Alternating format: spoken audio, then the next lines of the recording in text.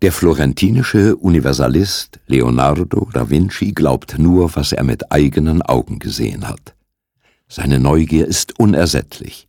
Er erfindet Flugmaschinen und Solarkollektoren. Er entdeckt das Spiel von Licht und Schatten als Grundlage für die räumliche Illusion in der Malerei. In Spiegelschrift füllt er Tausende von Seiten. Er seziert Leichen, um dem Bau des Körpers auf den Grund zu gehen. Er verbündet sich mit Mathematikern, um die Proportionen des goldenen Schnitts zu erkunden. Und er versucht sich an der Quadratur des Kreises. In den Büchern des römischen Architekten Vitruvius findet er den Schlüssel dazu. Vitruv erklärte einst den menschlichen Körper zum Idealmaß der Proportion. Leonardo zeichnet den vitruvianischen Menschen.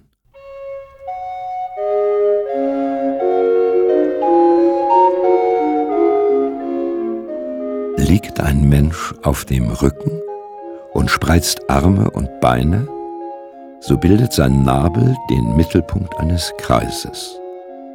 Der Abstand zwischen den Fußsohlen und dem Scheitel entspricht dem Abstand zwischen den ausgestreckten Händen, wie die Breite und Höhe eines Quadrates.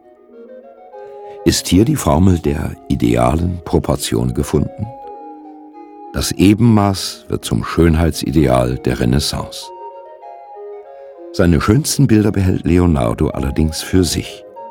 Die Mona Lisa gibt er bis zu seinem Tod nicht aus der Hand.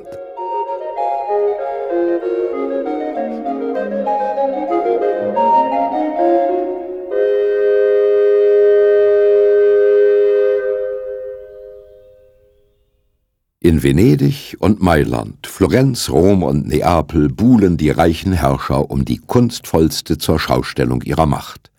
Das Mäzenatentum blüht, und mit ihm gedeihen Kunst und Literatur. Doch die Vorzeichen der Weltpolitik ändern sich. Amerika wird entdeckt, die Metropolen des Handels und der Finanzen verlagern sich vom Mittelmeer an den Atlantik, nach Spanien, Portugal und England. Die zentralistisch regierten Nationalstaaten Europas wachsen heran und trachten nach dem kulturell reichsten Land des Kontinents. Die italienischen Stadtstaaten müssen machtlos zusehen, wie sie überrannt werden.